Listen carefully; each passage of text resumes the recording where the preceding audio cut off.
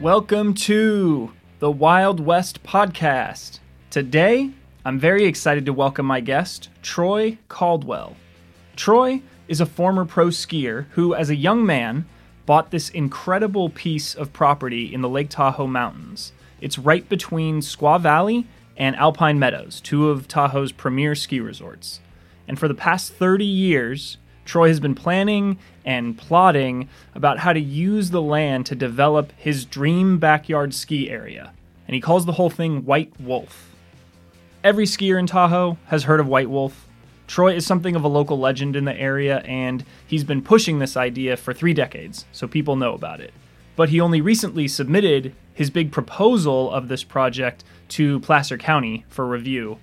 And so after all this time of hearing about this thing, people finally get to see what Troy actually wants to build. So here's the basic overview.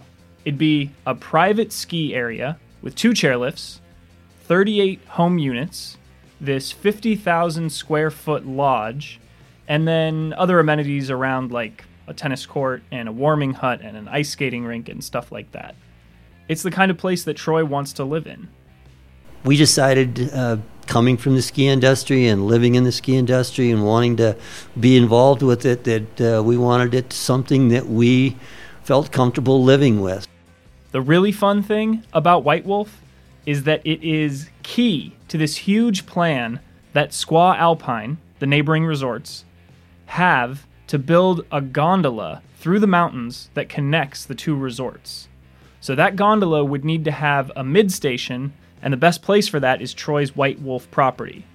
So once all this happens, it could effectively link these 2 big ski resorts through Troy's property and open up more terrain for skiers, on the same lift ticket.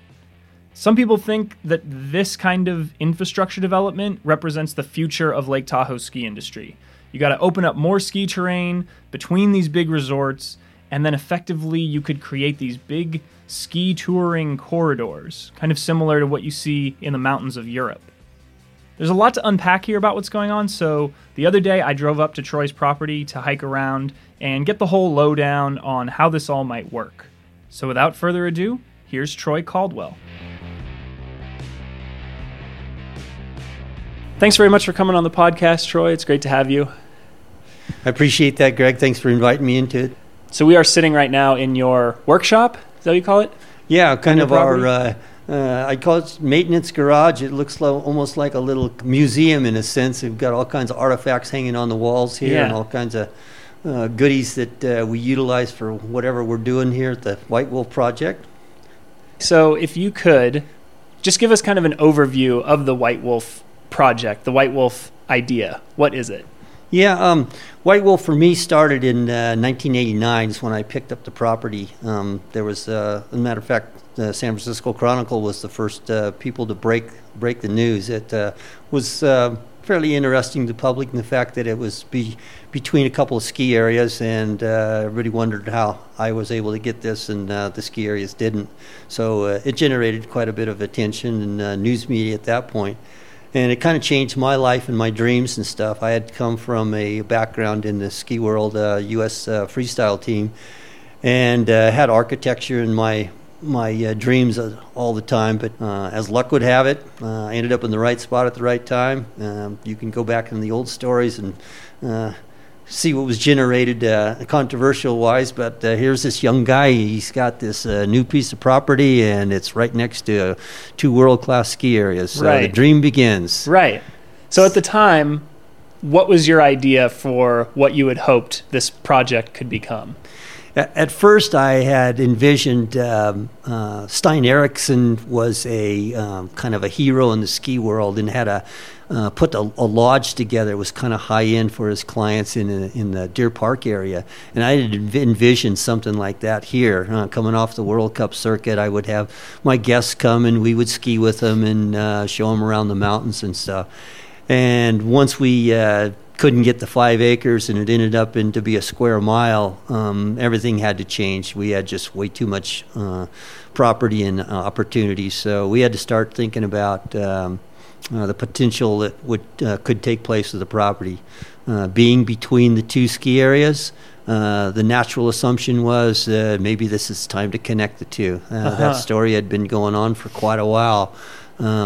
I know in the early 50s they had talked about a ski circus that would connect Sugar Bowl all the way out to Alpine Meadows, and more recently in the 60s, the ski magazines were talking about connecting Alpine and Squaw. So here came that opportunity. The difference at that point is both ski areas were owned by different people, and they weren't sure that they wanted to make a connect. So we had to kind of start our dream and go one particular direction, and here we go. We're off and running on the potential to connect. Is it a village? A lot of people suspected, we would be a village that you'd ski into between Squaw and Alpine. So we went along those lines and talked to a lot of different people about those opportunities and what a ski village would look like. And coming from the World Circuit, I was well-versed at what had been done in Europe, and that was a pretty exciting opportunity for us to be able to ski into village to village in there. We ended up being headed towards a high-end residential community instead of a connecting village. Interesting, right. There is a certain type of property owner who would look at a piece of land like this and the potential to put in another ski area around Tahoe and think, this is a huge lucrative opportunity. We could put in multiple hotels, some large development here. But that's not exactly what you want to do. Why doesn't that occur to you? My dream, was a skiing community that we could ski into the village and out of the village, and that was kind of the dream for me, was to connect them by skiing. It wasn't so much a money-making opportunity for me. I could have sold out quite a few times to the big developers and basically gone that direction. Right. We decided, coming from the ski industry and living in the ski industry and wanting to be involved with it, that we wanted it something that we felt comfortable living with. So I guess probably one of the biggest compliments you can give a project is if the developer ends up living in the project. It's something that he actually feels is a good thing and a comfortable place to live, and that's kind of where we wanted to head with that. So high-end residential, still had those interesting guests that I could show around, but we could kind of make a difference in a concept of what people thought of as ski areas. So it's been 30 years since you bought the land, and we are just at the point now where you have submitted kind of a cohesive planning proposal to Placer County for an environmental impact report. So why has it taken this long to get this plan in place? What's been going on the last 30 years?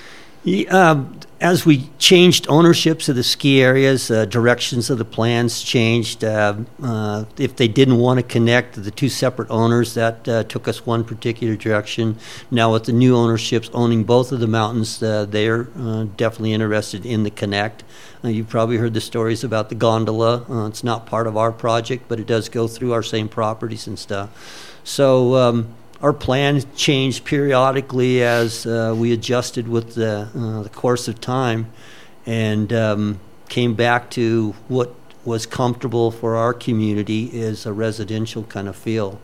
So that's it's been a long time in coming. It was 4 years just in the application process to submit what we thought was our project. To back up really quickly, the gondola project that you mentioned is this proposal that Squaw Alpine has put forward that's kind of in process right now that would connect the two mountains, the two ski areas, by this big gondola that goes across the two. And the mid-station for that gondola would be on your property, right? Correct. I'd say about 50% of that gondola crosses through a portion of our property. Okay. There is a perception out there that the White Wolf village that you are proposing and the gondola project that Squaw is proposing are kind of part of one big development that would kind of achieve what you described earlier of connecting these two, well, sort of these three ski areas. So are those connected or are those not connected, or how do you see those being separate or differentiated? Yeah, we're all part of the ski industry, but it's a totally separate project. It wasn't anything that we anticipated as being part of our project. Had it been 15 years ago, we would have definitely contemplated that as the transportation source between the two. As it worked out, it's not part of our project, not necessarily in any means, and we actually proposed it at a different location that wasn't part of our village. So it got located back in towards our base facilities, and I think that's how the concept kind of started, that we were all kind of interconnected in there. But we have our own ski chairs in the private community, and it wasn't anything that we had anticipated as a necessary function for us. Okay. We'll get back to my conversation with Troy in just a moment, but first let's take a quick break.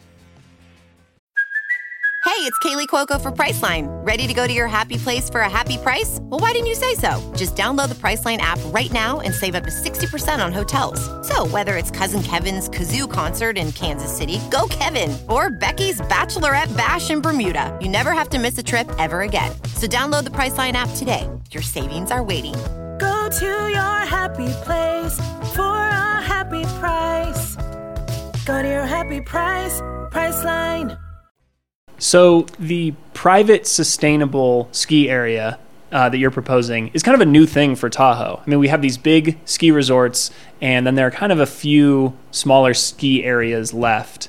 But creating like this actual private area would be something completely new. So I was just wondering if you could talk about that, where that idea came from, and how that would function.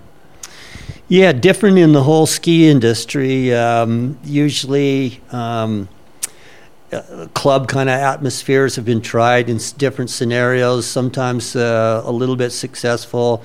Probably the comparative that we're most compared to is the Yellowstone Club in Wyoming. It's a much bigger, larger development, but it's next to the Big Sky ski area, so it has some similarities in that.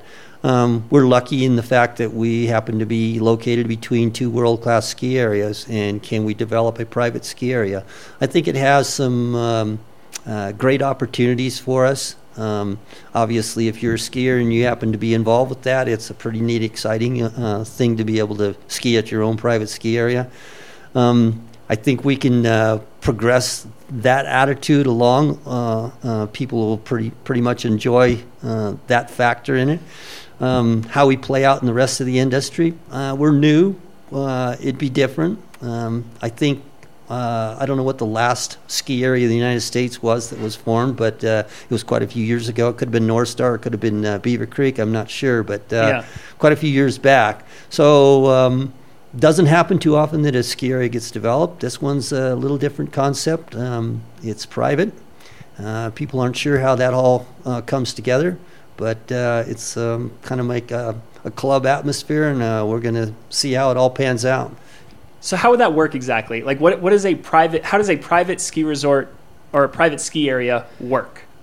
We basically house all our employees for on the project here. So for a small group like this, they multitask. They basically maybe a ski instructor in the winter and a chef in the summer months, or a tennis instructor or whatever. So they'll multitask, but they actually live here and are part of the project and stuff. So I guess you could call it like a small homeowners association with quite a bit of money to spend on their facilities. So yeah, but these aren't. But so the people that you just described would be the employees, but you're not selling this just to employees. You're selling this to like investors and clients, essentially, right? Like correct. Yeah. So mainly the employees are working for this homeowners association. Okay. So our 38 lots that are our members, basically, they'll be working for them. Yeah, and then how would skiing actually work? Would the land here only be open to those 38 homeowners and their guests, or would people be able to come over potentially from Squaw and Alpine since it borders those properties, or how would that work? Yeah, we're pretty much set up for just these 38 people and their guests. Okay. We've got avalanche territory. We have some pretty advanced ski terrain here. And as we've set it up, as you become a member you need to ski with our guides to get your qualifications. We actually want our people to be savvy about avalanche scenarios, and before they can go out basically on their own, they're going to need to have their site-specific avalanche training here. So our members will be avalanche, not experts, but they're going to definitely understand avalanches, because that's the mountain that we live in here. So for the public to get involved, we don't anticipate that at this point. If there's a special group of friends and stuff that are coming and staying at maybe the squaw lodges or something, I'm sure these homeowners are going to try to accommodate them in some fashion. So there'll be guests coming in from that direction, but basically we're not selling tickets to the public. Got it. So in terms of the skiing, how many chairlifts are we talking about? How much skiing, how much terrain would be open to skiing, and what style of skiing and what kind of experience level are we talking about?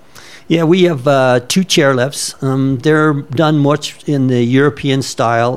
They don't look quite as modern as you would see a chairlift in our typical ski areas. They don't look metal-ish and spaceship-ish. These kind of come out of buildings. They're old-fashioned styled rock work on the basis of them, and migrating into a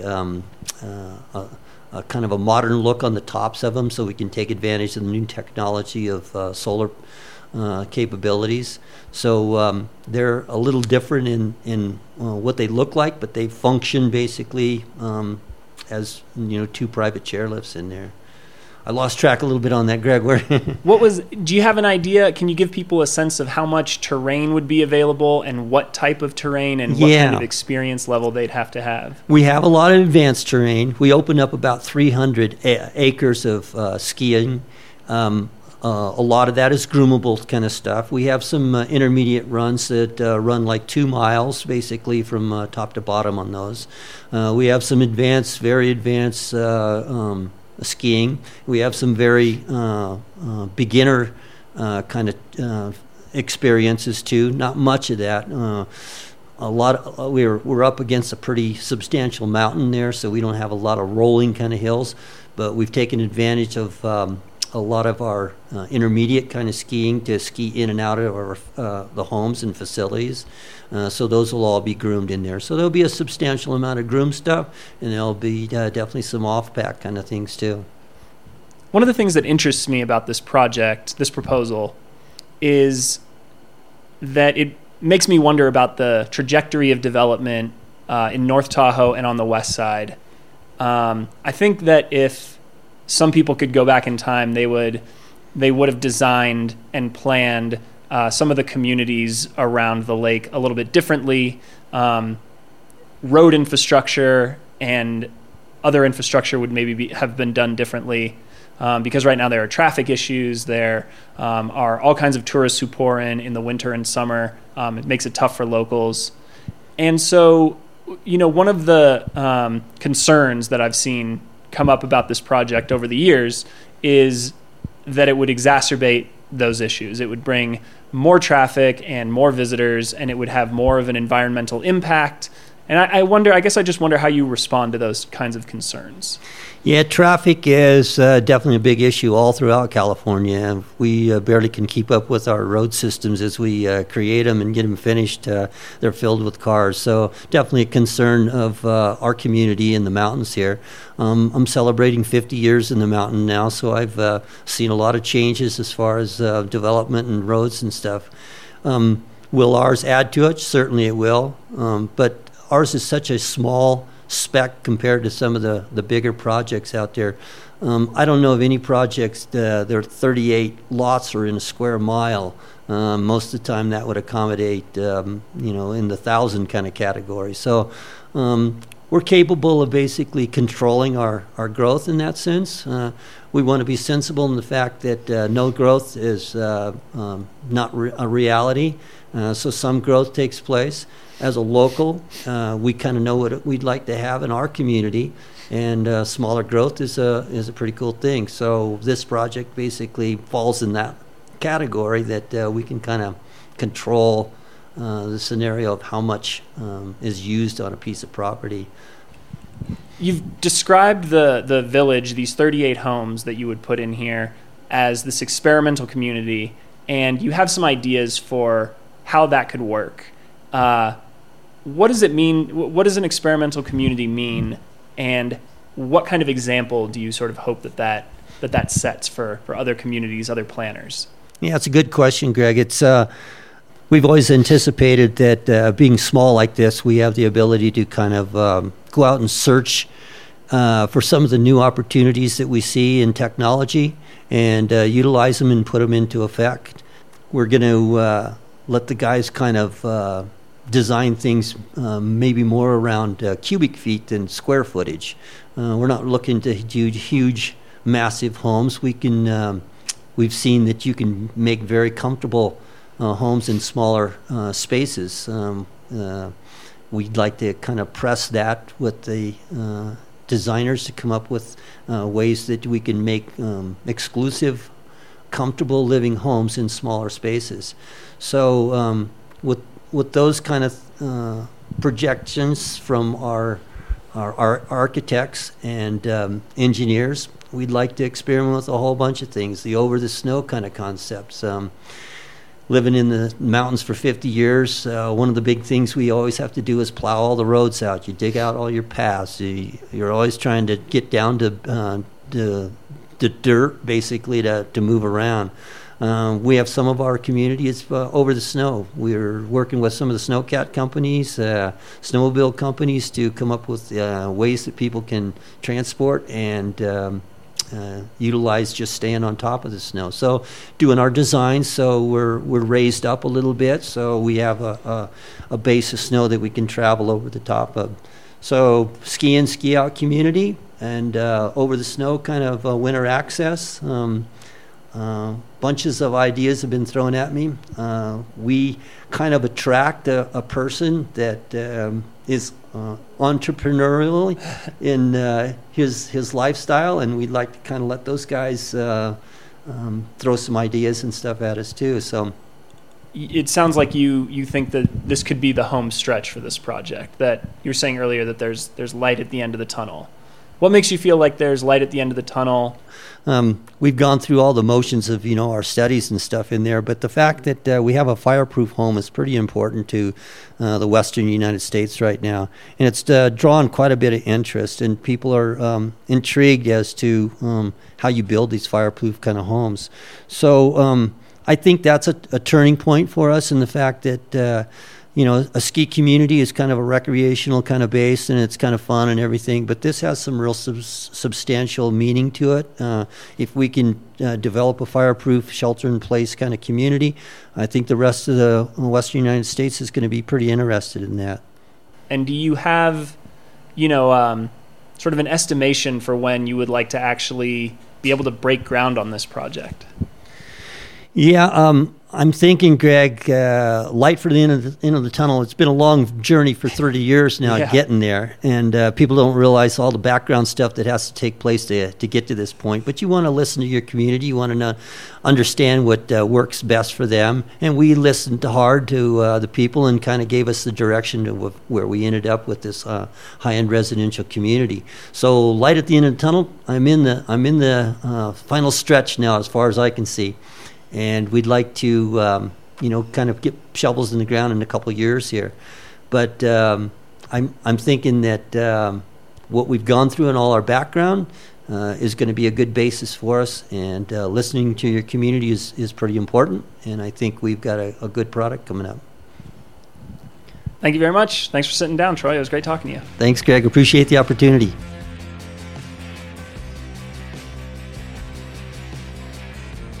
Thanks very much again to Troy for making time to come on the podcast. To learn more about White Wolf, check out whitewolftahoe.com. If you want to follow what I'm up to with California Outdoors Stories, I'm on Twitter at Greg R. Thomas.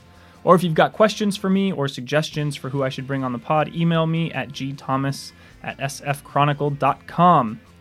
I don't know if you guys know, but I record and edit and produce all of these podcasts. I write my scripts. I, record it by myself. I arrange the interviews. It's kind of a one-man show. And I'm not asking for any kind of support or donations or things like that. But if you do feel like helping me out, I'll tell you there is one thing that you can do. And that's that you can email my boss and tell her that you like this podcast. That would go a long way for me if you guys wanted to help. More than a rating or a review on iTunes, email my boss. Her email address is acooper@sfchronicle.com. That's Audrey Cooper. She's the editor-in-chief of the San Francisco Chronicle. See you next time.